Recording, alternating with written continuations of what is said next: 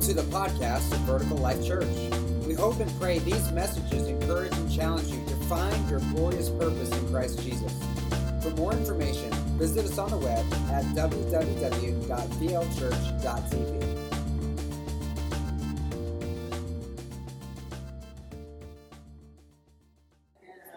Amen. Well, good morning. Morning. You guys believe God is in this place today? Amen. If you're a child of God, you believe God is here. Put your hand over your heart and say, high five, Holy Spirit. High five, Holy Spirit. He's in you. He brought him here with you. Amen? Amen. Amen. I'm excited. I'm just going to be completely, brutally honest. I need this message today. Today has been one of those mornings where everything's broken, fallen apart, been wrong, and at the last minute we're scrambling to put it all together.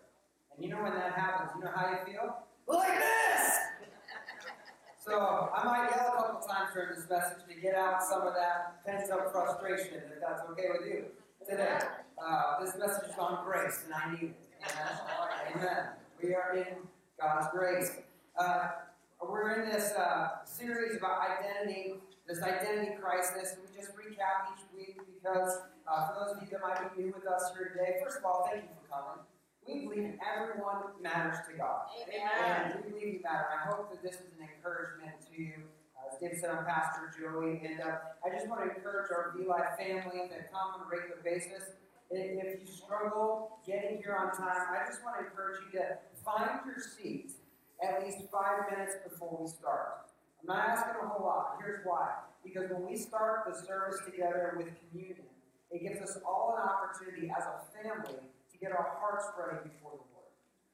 So if you would, gather, I know we're getting coffee, we're doing this, that. If you would try your best to get in here 5 minutes before you'll know, because there's a countdown on the screen, and it starts counting down from 5 minutes, so you know how much time's left. But I just want to encourage you to get here so that we can prepare our hearts, because we need that. We need that time where we say, okay, God, we're letting go of all the junk, and we're giving you our attention today.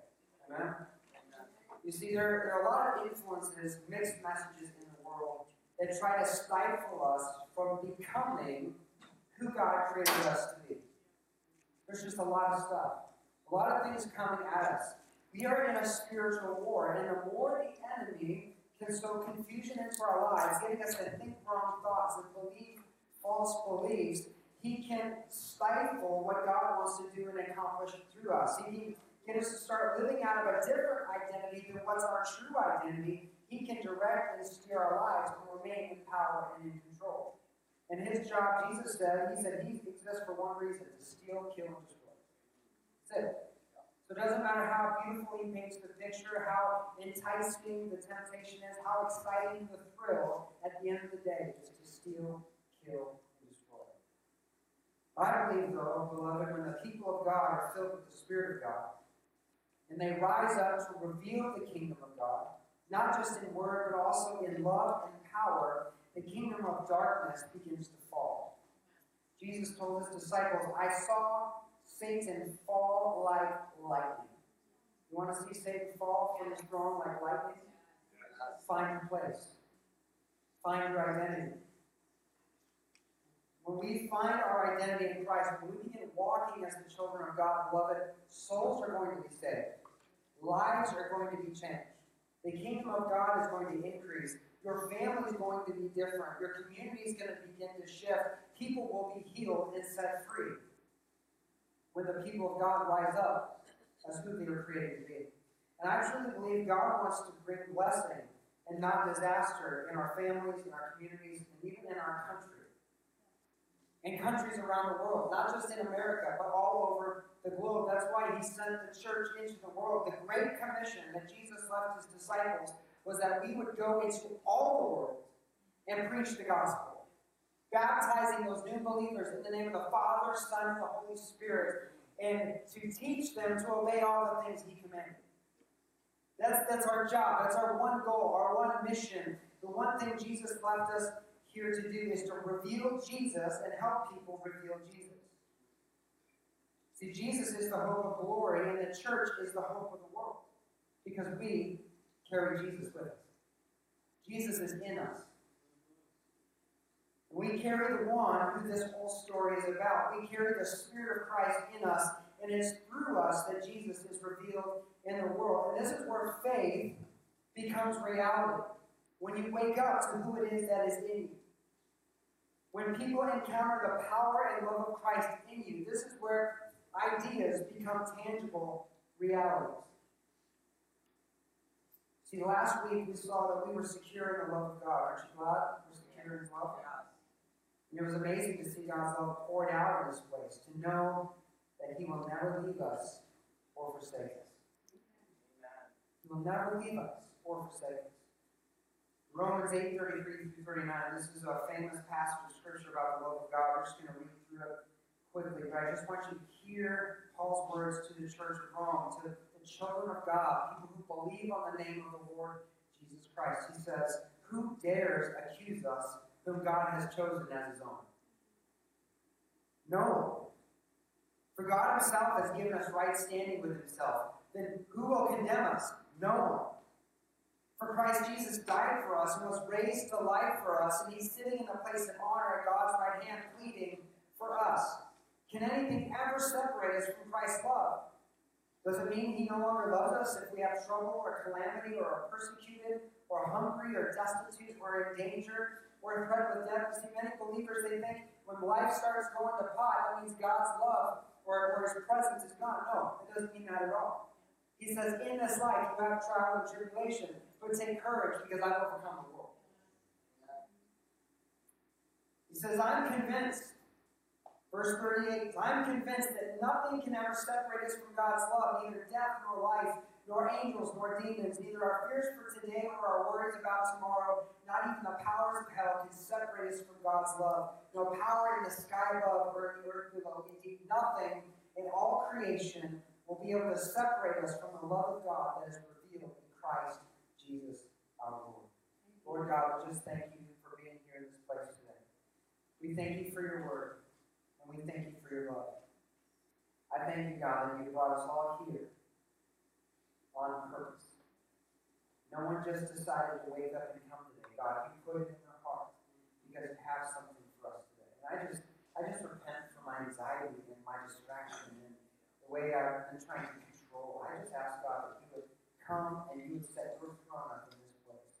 We reveal and we just lay everything down to you. God, we open our hearts before you. And I ask you, Lord, to give us ears to hear, a mind that understands, eyes that can see, and a heart ready to believe everything you have for us today. You agree, all God's been said? Amen. Amen. Beloved, if you didn't know it before, you know now that you're deeply loved by God. Yes. You're secure in His love. Even through trials and tribulations of life, through mistakes and mishaps and missteps, nothing can separate you from His love. You know, we in our home, we tell our kids all the time, there is nothing you can ever do to make us not love you. There's nothing you can ever do to make us not love you. Do they try to test that theory? Yes, they do. But it's true. There's nothing they can ever do to make us not love you. Why do we tell them that? Number one, because it's true. And number two is so that they're secure in our love. To know that no matter what they go through, what they encounter, what mistakes they make, that their parents are always there to walk them through it. And be there to encourage them, to pick them up, help them sort out the mess. Beloved, there's nothing you could ever do to make God not love you. You're secure in His love. Today we're going to look at a few scriptures along the same line, and not just see that we're secure in His love, but we are secure in His grace. Somebody in the house today say grace. Grace. I was really hoping somebody would say, "Oh, bless thou through the Lord." God's great, God's good, and forgiving. But no, we're talking about His grace. By show of hands, and matter of fact, David, if you're back there or around anywhere, if you can get the lights up in the house, we're still a little dark here this morning. By show of hands, how many of you have seen that show, Extreme Home Makeover? I think you have a picture on the screen. Extreme Home Makeover. Yes. Everybody seen the show? Yeah. Yeah, very famous. I don't know if they're still making new episodes, but this show was a bomb. I remember watching the show, loving the show to death. I truly believe this show single-handedly raised the stock option prices for Kleenex and Puffs and any other Kleenex like tissue brand out there. And you cannot watch this show without leaking a little bit.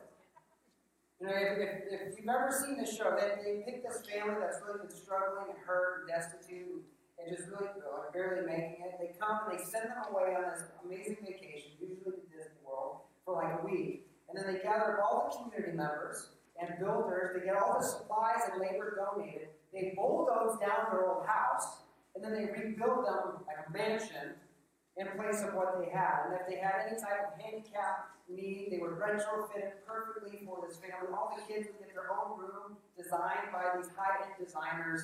It's pretty awesome to see what they're able to accomplish in just a minute. But when they get to the place where they say, move that bus, right? Let's say it together. Move that bus.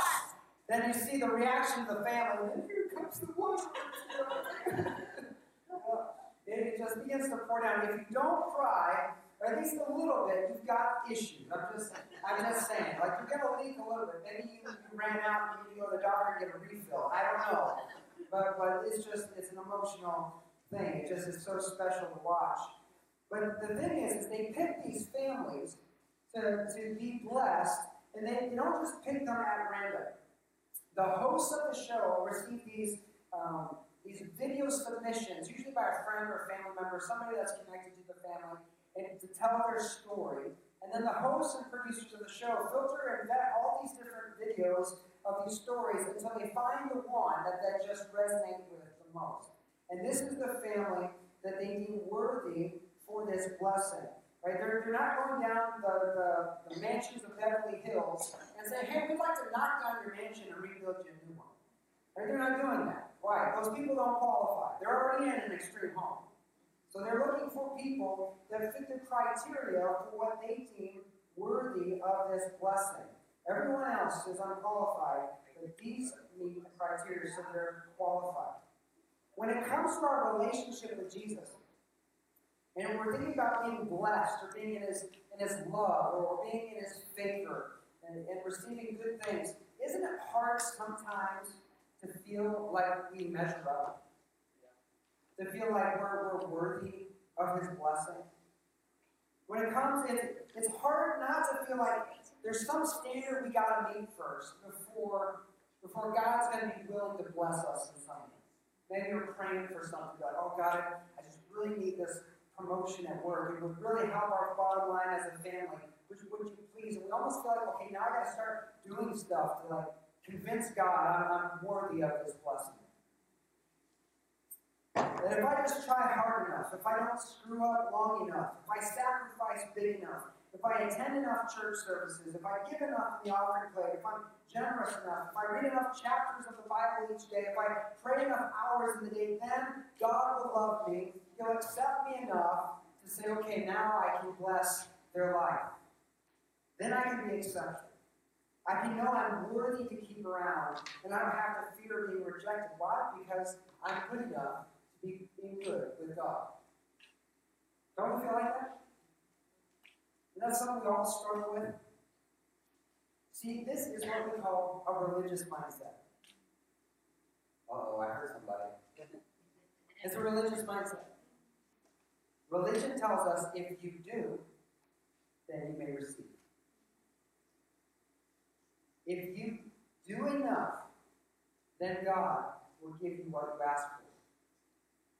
See, what religion does, what this religion thinking does, it deceives us into thinking that God's favor can be earned. That we can buy God's love.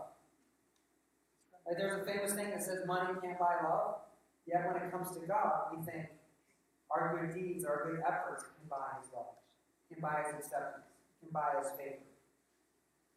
And what religion does is it imprints this doubt and insecurity in our lives, because if we can buy God's love, then when we're not good, what happens? We've lost it. We've lost it. And we never really get to feel like we arrived, because there's always something more we could be doing. And we're left feeling constantly not good enough, ashamed of failure, and discouraged in our walk with the Lord. We're going to read a verse I think is so profound.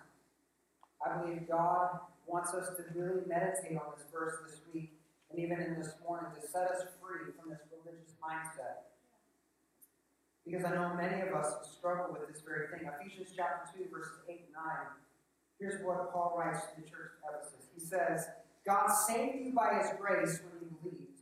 You can't take credit for this. It is a gift from God. Salvation is not a reward for the good things we've done, so no one can boast about it. There's a lot here in just 2 little verses. So we're going to kind of break this down. We're going to talk about it.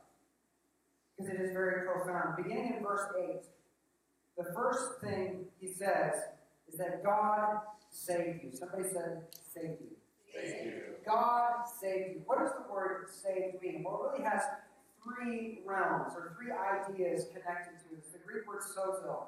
It means to be delivered, to be healed, or to be made whole. To be delivered, to be healed, or to be made whole. What were you delivered from by God? You were delivered from the power of sin and death. That's called being saved or being born again. When the Spirit of God comes to live in your life, you begin a relationship with God. You were delivered from the curse that the enemy from sin and death has been unleashed into the world. From being a slave to the kingdom of darkness that you were born into. You realize that everyone that's born is born into slavery. We talked about this last week, the fear of dying. And that power is held by the one we call the devil or Satan. He has got this authority that enslaves everyone to the fear of dying. So when you're born into this world as a precious little baby, you're born into slavery to the fear of dying. When you were saved, you were set free from the fear, from the power that the enemy had over you. You were set free from the curses sin placed on you and all of its effects, which ultimately culminate in not just physical death, but eternal death and separation from God. You were made whole. How? Because sin broke us. You're broken. Like Jesus said, I've come to heal the brokenhearted.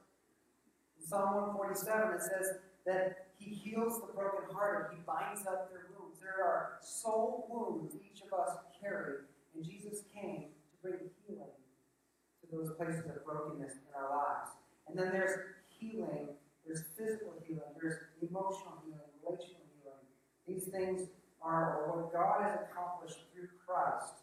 So what did Jesus ultimately do? He came to put us back together.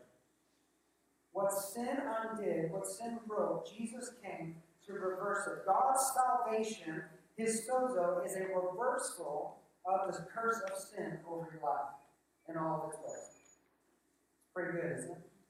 Pretty amazing. But not only did he say God saved us, it says he saved us by his what? By his grace. So he didn't just save you willy-nilly. It wasn't just like, oh, I'm there, I'm saved. You know. He saved you through a mechanism. It's called his grace. Grace means favor or his approval.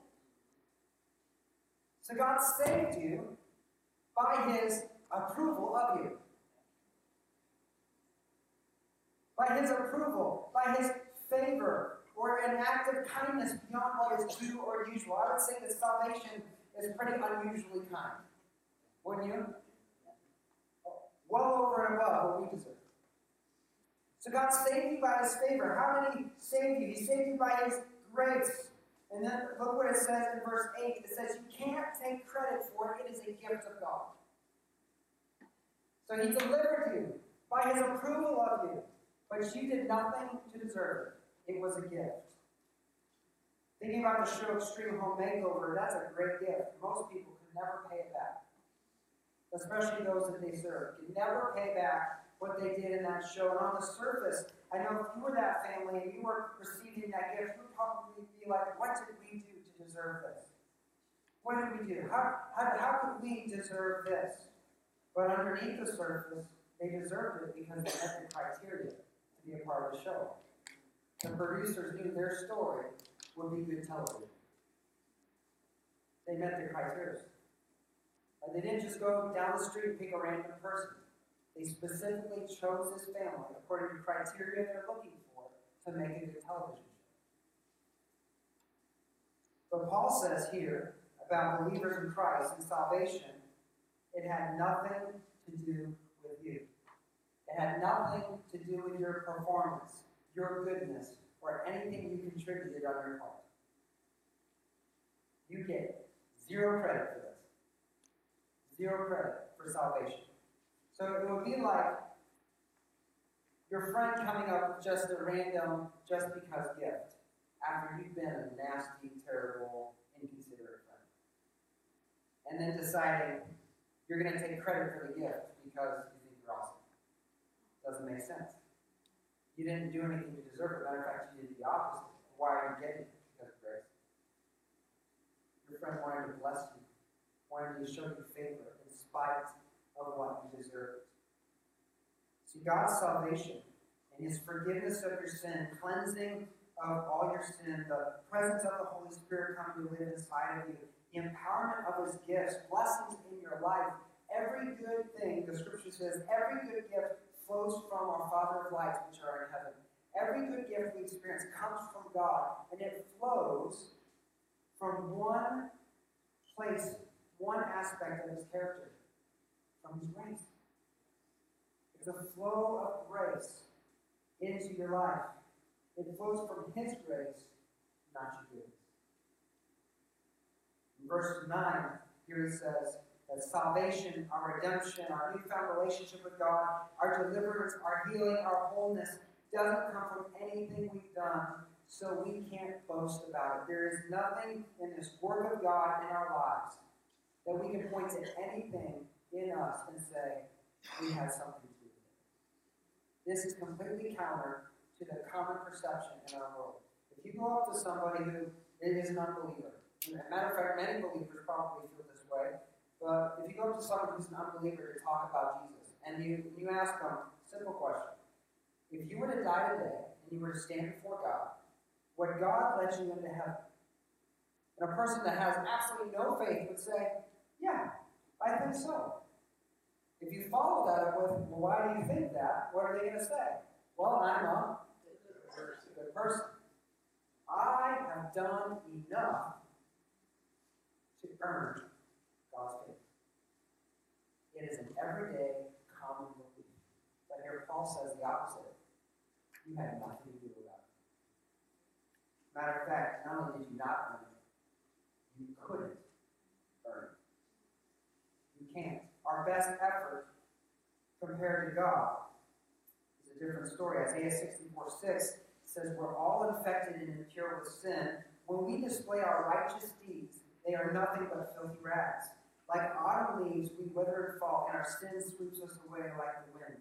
Think about what Isaiah is saying. He's saying our best effort, the best we have to offer, the greatest feat, the greatest religious act, the greatest righteous deed we can ever do compared to the glory of God is trash. Because we're staying the same. His standard and ours is much different. There's nothing we can do. Not only did we do nothing, there's nothing we could do to earn it. You see, grace is connected to another term called mercy. Heard somebody say it like this, it's a great way to remember it. Mercy is not getting what you do deserve. Grace is getting what you don't deserve. Mercy is not getting what you do deserve. Grace is getting what you don't deserve. I'll give you an example of mercy. About a couple weeks ago, I may have been breaking speed laws, trying to deliver some groceries and get to an appointment on time. And I may have gotten pulled over for going something like near 80 and 55.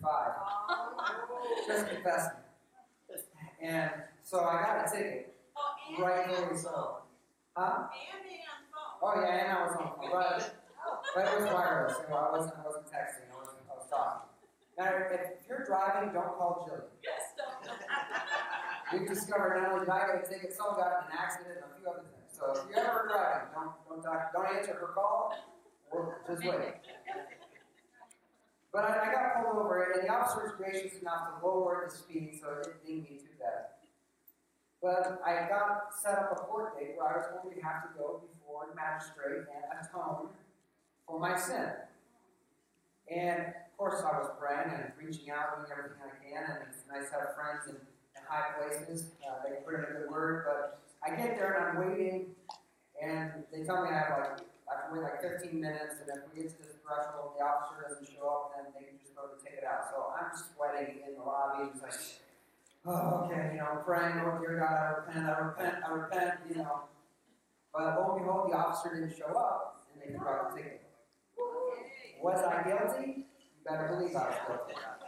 But I received the favor of God. I got grace. I got mercy and grace. I was gracious to have the officer not show up, and mercy we threw out the ticket.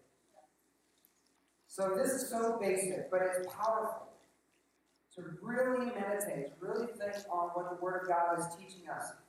If you didn't earn God's grace, if you couldn't earn God's grace, somebody say, I can't earn God's grace. You can't do it. So if you couldn't earn it, and you didn't earn it by anything that you have done, then can you lose it by anything you might do? If you didn't earn it and couldn't earn it by anything that you've done, could you lose it? Can you lose it by anything you might potentially do? No. It's not logical. But how many of us, after making a mess of our lives, get so down and discouraged thinking, oh no, what's God going to say? What's God going to think? I'm so embarrassed. I can't even pray. I'm not going to show up to that church meeting. I'm not going to go to my small group because what might happen? I'm so wrecked with shame. And deep down, we wrestle with this idea, if I'm not good, I'm not acceptable, I'm not worthy, I can't even receive God's grace. But beloved, you couldn't earn it to begin with. Not by your own merit or your own effort. Why? Because our best efforts are like trash compared to God's goodness and His righteousness. So there's nothing you can do that's good enough to earn it, and your worst mistakes won't be too big to lose it. Which is why it's called a gift to begin with. It's a gift. It's a gift. But now there's one element in this verse that we do need to consider. Because there is something we do being involved in the process that applies His grace to our lives. Let's look again in Ephesians chapter 2, verse 8. He says, God saved you. Somebody say, saved you. By His grace. Somebody say, grace. Grace. God saved you by His grace just because? No, when you believed. So God saved you by His grace when you believed. Another translation says it like this: it is by grace you are saved through your faith. So God's gift was free to you. You didn't do anything to deserve it. You didn't do anything to accomplish being worthy of it. It has everything to do with what Jesus accomplished on the cross. His finished work on the cross, His death and His resurrection. Jesus did everything that could be done to acquire this gift, to make this gift, to gift wrap it and present it. His death and resurrection. It's what makes salvation possible. No matter if you're rich or poor, young or old, His gift is the same to all of us. It's the great equalizer, because nobody in this life is worthy of it. It's a gift to all. He gives the gift of grace. But just like any gift that is offered, it has to first be accepted. If you buy a gift for somebody, and you go to present it to them, but they don't ever take it, can they receive the benefit of the gift? No. You have to receive the gift in order to receive the benefit of the gift. It has to be accepted before you can open it. And so too it is with grace. You have to receive God's gift before you can experience the benefits of His gift in your life. Does that make sense? All right. So many people understand that grace is a gift. If you've grown up in church, you've heard this. But I want it to go from here to here. Please, hear me. I want it to go from here to here. Because you struggle with it. It's so simple, but you struggle with this little concept. We understand grace is a gift, but we're still trying to earn it with good works. You may even prayed some prayers and been in church your whole life, but grace was a gift. You can't earn it. Which means when you mess up, you didn't disappoint God. He already knew you're gonna, because you're a sinner. It's a gift. It doesn't work the way we work. His ways are higher than our ways. His thoughts are not our thoughts. So you receive the gift, you then get to experience the benefit of the gift. The way you receive it is not in religious duty. It's not being born into a Christian family. It's not trying to be a good person. It's not even being baptized. How many people do you know who, when you talk about their faith, they point to their baptism? It's not even being baptized. The way you receive the gift is by faith in the Lord Jesus Christ. Believe on the name of the Lord, and you will be saved. Amen. It's faith in Jesus. You have to trust in His sacrifice for you and His resurrection. But what you're doing is you're saying, God, I'm going all in with you. I'm going all in. So how do we do that practically? Paul tells us in Romans 10, 9, and 10. He says, if you openly declare that Jesus is Lord, believe in your heart that God raised Him from the dead, you will be what? You'll be saved. For it's by believing in your heart you're made right with God, and it's by openly declaring your faith that you're saved. To receive God's grace, you have to confess and believe. There are two sides of a singular coin. What's inside our faith has to come out on the outside. If what's inside doesn't come out, it's pointless. James said, without faith, without works, faith is dead. So if you say you believe, but you have nothing to show for your faith, it's pointless, it's profitless, it's as good as dead. What's inside has to come outside. If we believe something, it will affect your life. Think about it. If you believe right now the chair underneath your tush was going to collapse, would you be sitting in it? Why? Because faith requires action. Belief requires action. If we say we believe something, but it has no effect on the way we live our daily lives, do we really believe it? No, it doesn't. It's just talk. And talk's cheap. Paul in 1 Corinthians says the kingdom of God is not talk, it's living by God's power. And it requires our faith. If you believe, but you don't confess, it's not the same as believing. And if you confess, but you don't really believe, we call that religion. You're acknowledging Jesus with your lips, but your heart is so far from Him. It takes both confession and belief to make the coin that opens the door for God's grace. In Matthew 10, 32 and 33, Jesus said, everyone who acknowledges me publicly here on earth, I'll also acknowledge before my Father in heaven, but everyone who denies me on earth, I will also deny before my Father in heaven. Take His words to heart. How can we acknowledge Him if we don't believe He is who He says He is? How can we acknowledge Him if it's not real, tangible, and true?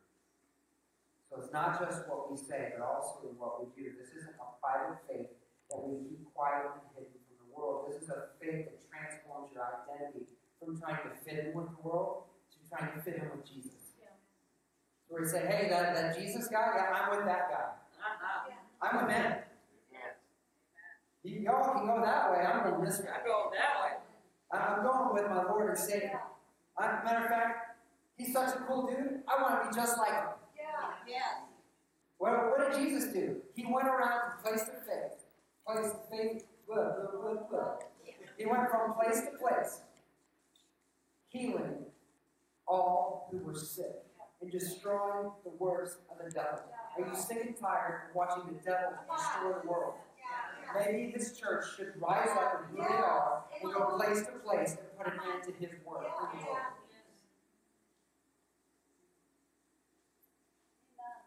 When we surrender to Jesus, we not only discover grace, but we also discover that this Christian life is the most secure life we can live on this earth. Because of all the benefits of God's grace in our lives. Colossians 3:1-3, another great passage. Colossians 3:1-17. We'll read it. We're not going to break it down. We're going to read through it. But I encourage you to go home and ingest this meal tonight.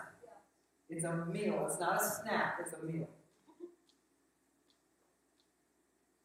You know, part of the problem with the church is we've been snacking. We're not going to eat. You're starving spiritually. Because you haven't gotten off baby food. Those children's Bible story books don't tell you the whole story, y'all. There's 66 books written by over 40 authors through the course of time of up to 4,000 years, which is completely unified and congruent. It tells the story of creation and redemption, and you are in the pages. And if you're not in it, you're missing out. You're missing out. Colossians 3:1-3 says, if you've been raised with Christ, seek the things that are above, where Christ is, seated at the right hand of God. Set your minds on things that are above, not on things that are on the earth. For you have died, and your life is hidden with Christ in God. Somebody say, I'm hidden with Christ. You are hidden with Christ in God. Why do we hide? We hide because we're scared. To find safety when we're feeling in danger. Maybe we're embarrassed and we're ashamed and we don't want anybody to see us. Maybe we're feeling anxious.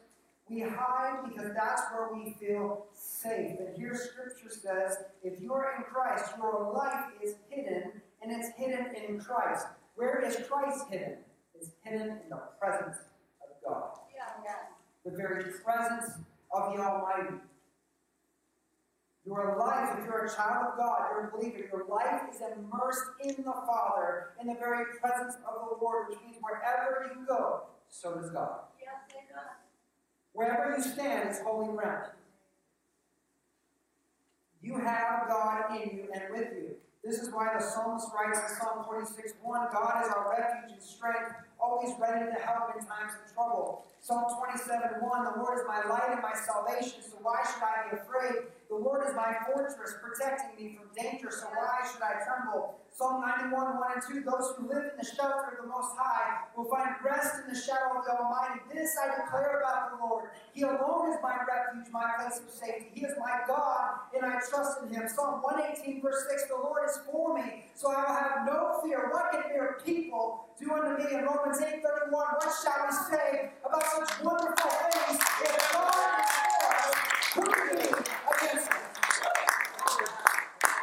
The one who spoke and split the waters, the one who called all things into existence, the one who directs lightning where it should go and thunder where it should sound, the one who's in charge of the angels of glory, is not just with you if you're a child of God. Amen.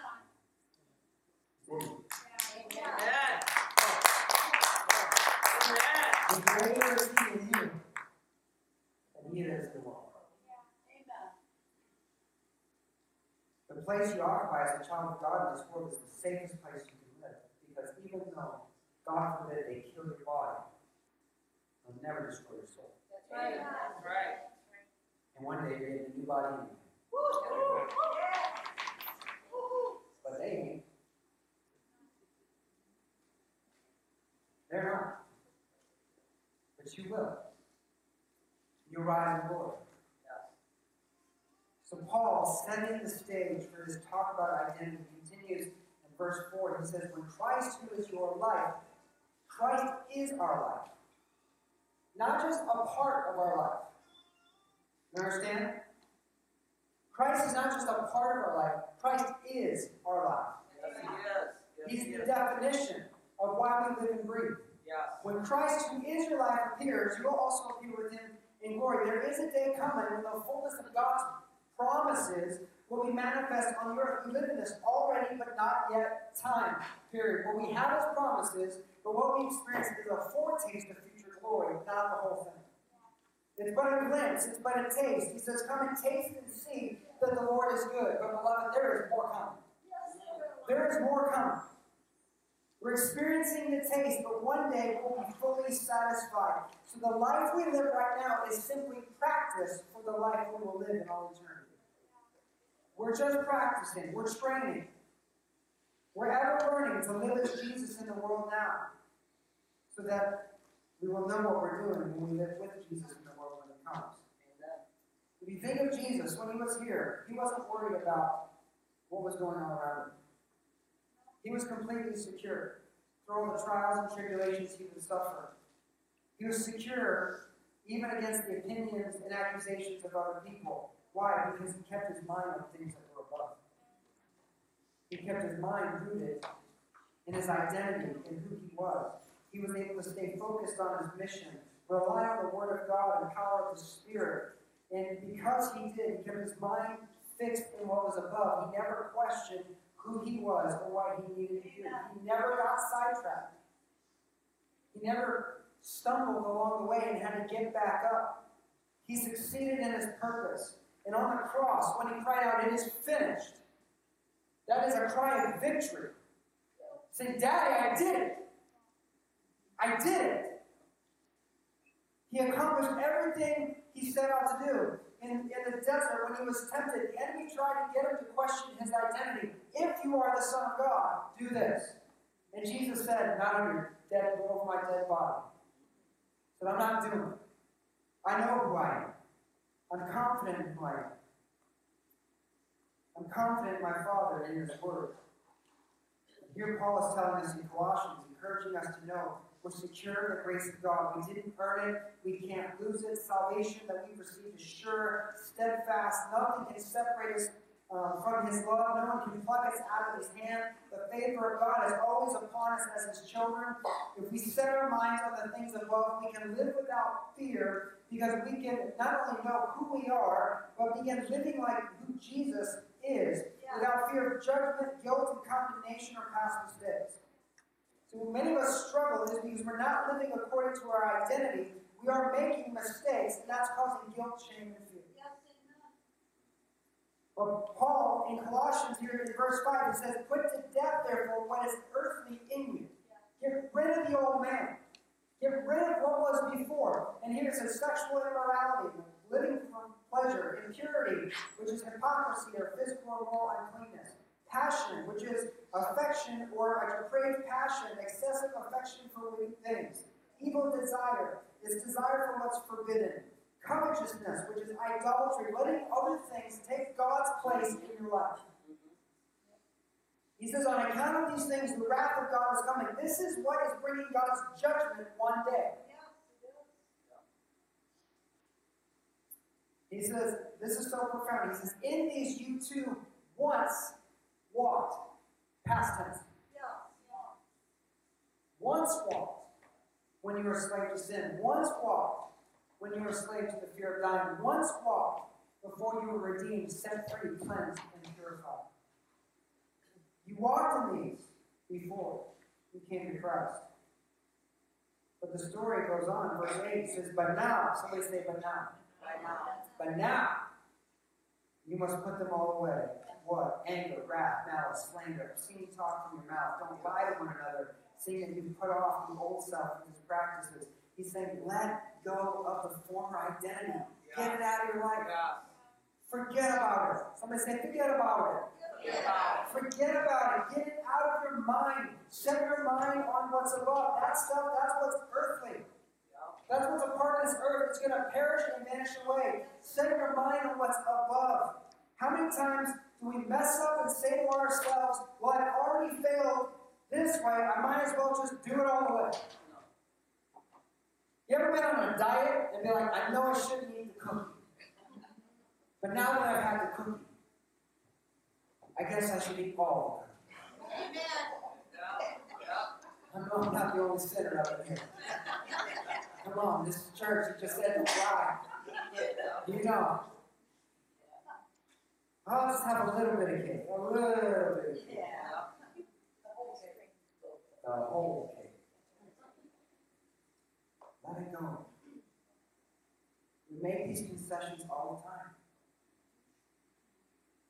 And when we make a mistake, we're hit with that reality. Conviction sets in. That's That's not who you are.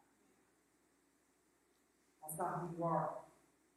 Conviction says, get up and live who you are. The enemy comes in and says, you dirty, rotten piece of, you know what, how do you feel? Like, why do you think God should accept you? He comes at us with all this stuff. When we're not living according to who we are, we're just giving the enemy ammunition to speak against us. You see, we make a mess of our lives, He hammers us with that condemnation. And if our minds stay on earthly thinking, it won't be long until we take to God. If you've had any kind of an addiction, you know this process. You know that it just takes one mess up for the spiral to go out of control. And then how do you feel? You feel worse than worse.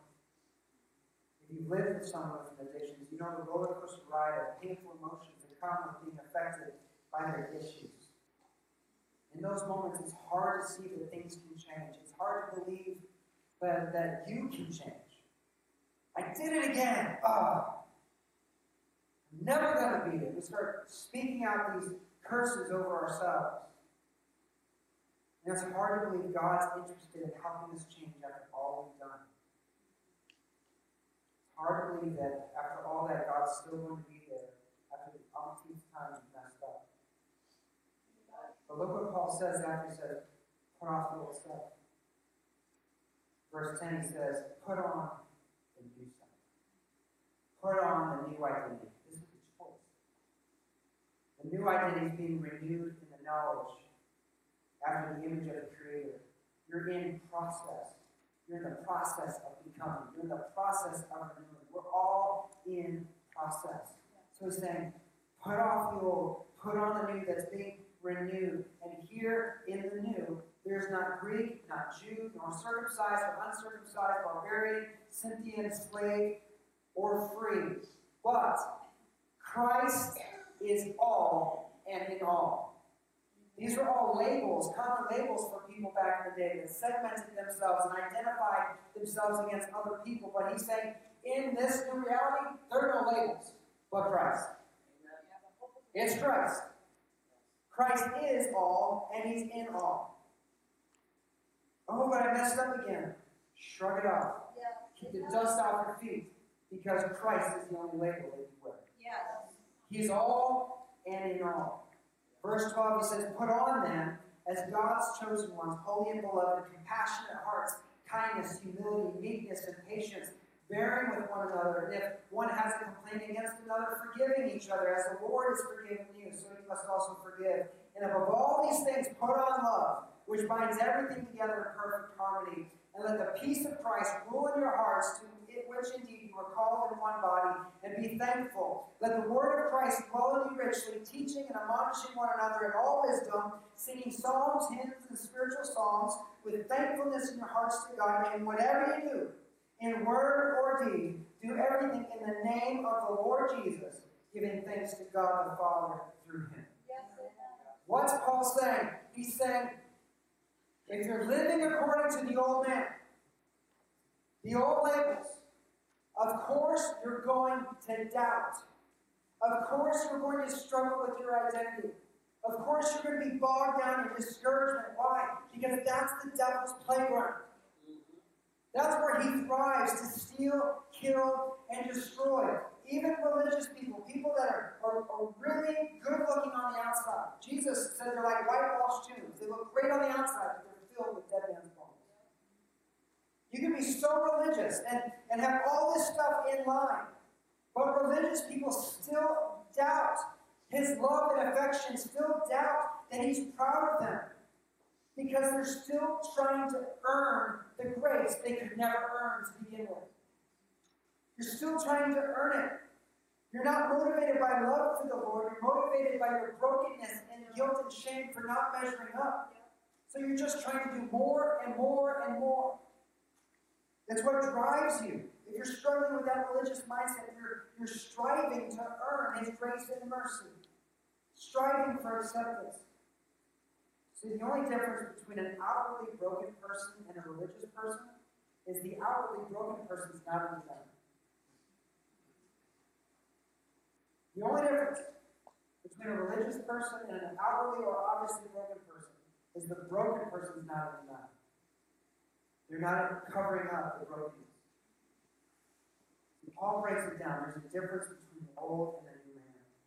And it's believing faith in Jesus Christ that makes all the difference in the world. Not religious works. It's believing faith that plunges you into that process of renewal, that process of shedding off old labels and putting on the only label that matters, the name of Jesus. And when we move from that first act of believing faith to walking daily in the Spirit, Galatians 5:16, Paul says, so I say, let the Holy Spirit guide your life, and then you're not going to do what the old man wants to do. You're not going to do it. Why? Because God in you is directing you to do. Your life is Christ. When we live every day by our believing faith, pursuing His presence and His leadership in our lives to lead us away from the old self and the old ways and into our true identity in Christ the Lord. You see, it's God's grace that makes salvation possible. It's God's grace that helps us know that it's possible to be different. You can be. You can change.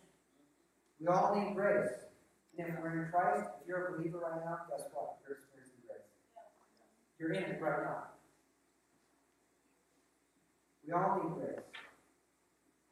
It's believing faith that applies it to your life.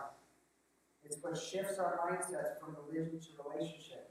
From having to go to church to getting to go to church. From having to read my Bible today to being excited about what God's going to tell me today. What's He going to show me? From having to pray so many hours in a day to I'm so ready to get alone with God and be filled back up. To hear His voice, to walk in faith, to know Him in a more deep and intimate way. And discover that He's already well pleased. Well done, good and faithful servant. See, it's not what you have to do to be a Christian to earn God's favor, it's what you get to do because of God's favor. It's not what you have to do to earn it, it's what you get to do because of it. Because of what He's already done. You don't live like the world.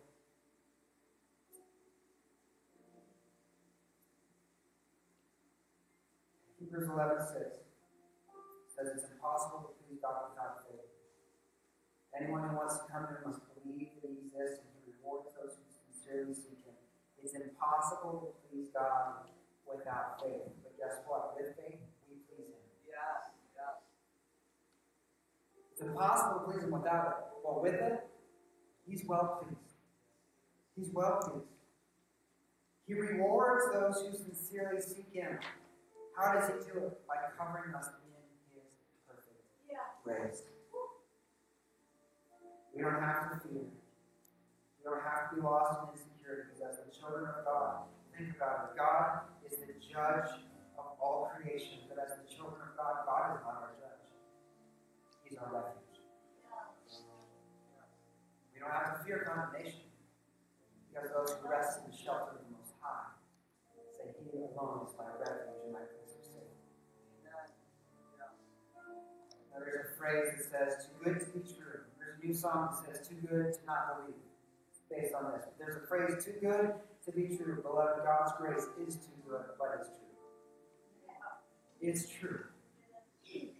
There is none He will reject if we turn away from the world and come running to Him. And we never have to fear failing, because He holds us up with His victorious right hands. You know, when I mess up, when I make mistakes, I still deal with this even today. When I make a mistake, I take it really personally. I get really down. I feel like I've failed beyond restoration in that moment. I'm just so overcome with shame. I feel like I've let everybody down. I've let God down. It makes it even hard to gather myself up to even pray. But what the Spirit of God is teaching me in those moments, what He reveals to me when I come broken before the Lord. John 6:37 says, however, those the Father has given me will come to me, and I'll never reject them. Even when I feel worthy to be rejected, He's constantly reminding me, I'm never going to reject you. I'm not going to do it. You don't have to be afraid. Why? Because His grace never runs out. It's big enough to pull you out of sin, to heal what is broken, to change your identity from what you were to who God created you to be. His grace is big enough to handle your mistakes, to pick you up when you fall, to give you a second chance. His grace gives us hope and a place to run when we're afraid. His grace is amazing. And His grace is enough. Maybe you're here today and you're down and defeated because of some personal choices that keep coming back to haunt you. Beloved, His grace is enough. Maybe your life's falling apart and you feel like you're letting God down. His grace is enough. Maybe you're ashamed because of something someone else has done to you and you can't heal from that. Beloved, His grace is enough. Maybe you're afraid to step out in faith because you don't understand this faith thing yet. There's still so many unknowns. Beloved, let me encourage you, just do it because His grace is enough. Maybe you want to serve, but you don't feel like you're as good as other people. His grace is enough. Whatever the enemy is using against you to stifle your joy, to rob you of your faith, to diminish God's work in your life, His grace is enough. And you can trust Him. He's not going to reject you. He'll never turn you away if you come to Him. Why? Because as a child of God, you are secure in His grace. It's a gift. You can't afford. But one, He'll never ask for that. His grace is yours if you believe. And His grace will keep you safe and secure. If you're a child of God in the house today, I want you to repeat after me. I'm a child of God. I'm secure in His love. Because of His amazing grace. I'm a child of God. And I'm secure in His love. Because of His amazing grace. You believe it? Yes, I do. Let's all stand together. Lord God, we just thank You in this place. We thank You for Your word. God, I thank You despite our failings, our mistakes, our shortcomings, our missteps, our anxieties, our fears. I thank You, God, in spite of our past, or maybe even something we're struggling through in the present moment. Your grace is enough. Your grace is enough. And I know, Lord, You brought this word today because there are people here that need to be set free from a religious mindset, to break off this deep belief, this false belief that they need to do to earn Your love and favor. God, I just ask You right now, in the name of Jesus, in the power of Your shed blood, You begin breaking that off their life right now. That the reality of Your grace would saturate their heart and mind in Jesus' name. God, I pray for those whose faith is stifled because of fear and insecurity. God, Your grace would begin to touch them right now. Holy Spirit, do Your work.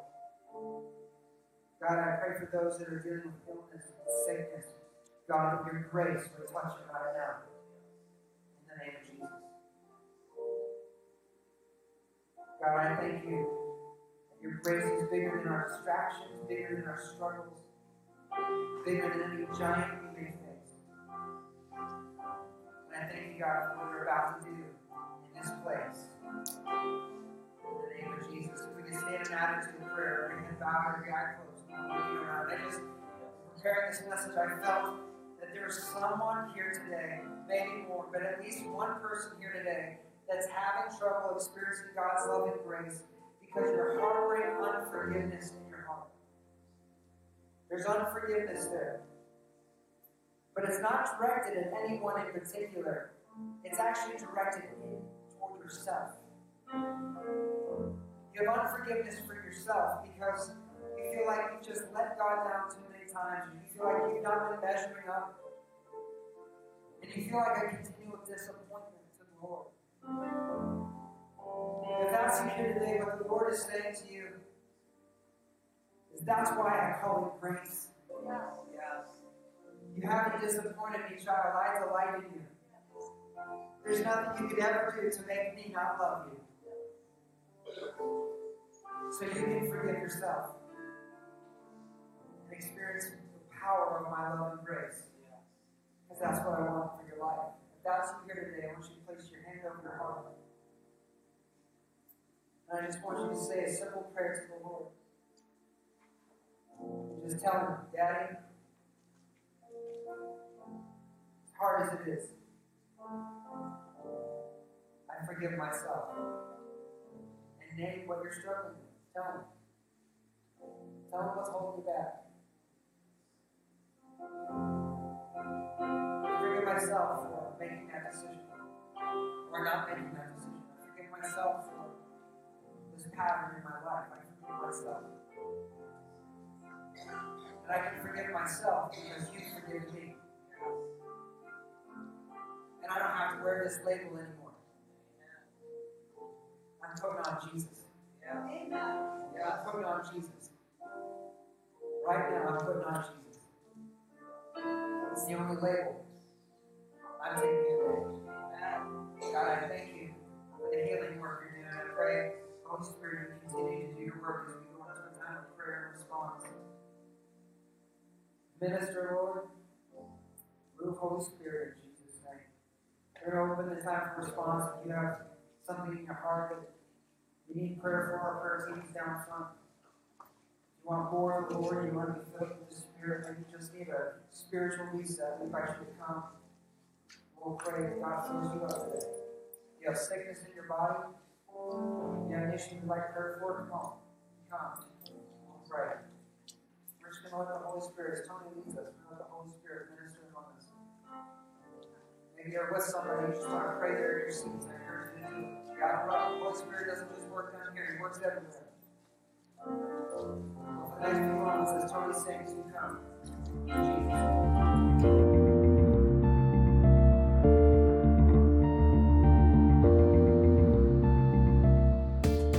From all of us at Vertical Life Church, we want to say thank you for listening.